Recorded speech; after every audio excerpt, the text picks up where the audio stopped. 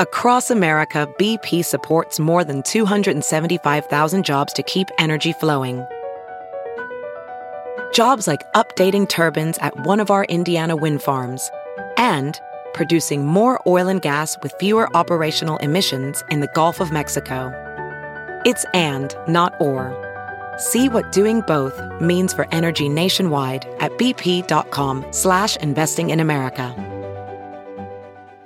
Good morning, I'm Margie Ellisor at Fox 2 with your St. Louis news, driven by Bomarito Automotive Group. A teenage girl was shot and killed in North St. Louis last night, the 194th murder victim in the city so far this year. That ties the total number of people killed in St. Louis City during all of last year. Two St. Louis City Council members will call today for schools to reopen and high school sports to begin. Mark Harder and Tim Fitch plan to introduce a resolution tonight urging County Executive Sam Page and the Health Department to allow all elementary schools to resume in-person classes and set a clear timeline for middle and high schools to resume in-person classes. The measure also asks that fall sports be allowed to resume. Missouri Attorney General Jay Ashcroft warns voters not to follow President Trump's suggestion to test the election system by voting twice in November. The president encouraged people to vote by mail-in ballot or absentee, then go to the polls on Election Day to be sure their vote was counted. Ashcroft warns that doing so is illegal and measures are in place to prevent that from happening. He suggests that if you plan to vote by mail, do so 2 weeks ahead of the election. From the Fox 2 Weather Department, a day of quiet weather for St. Louis once again. Morning temps are mostly in the 50s and afternoon highs will reach the lower 80s. There is a slight chance for a thunderstorm southeast of St. Louis on Wednesday, but otherwise the rest of the week looks dry with a nice shot of fall air slated to arrive late in the week.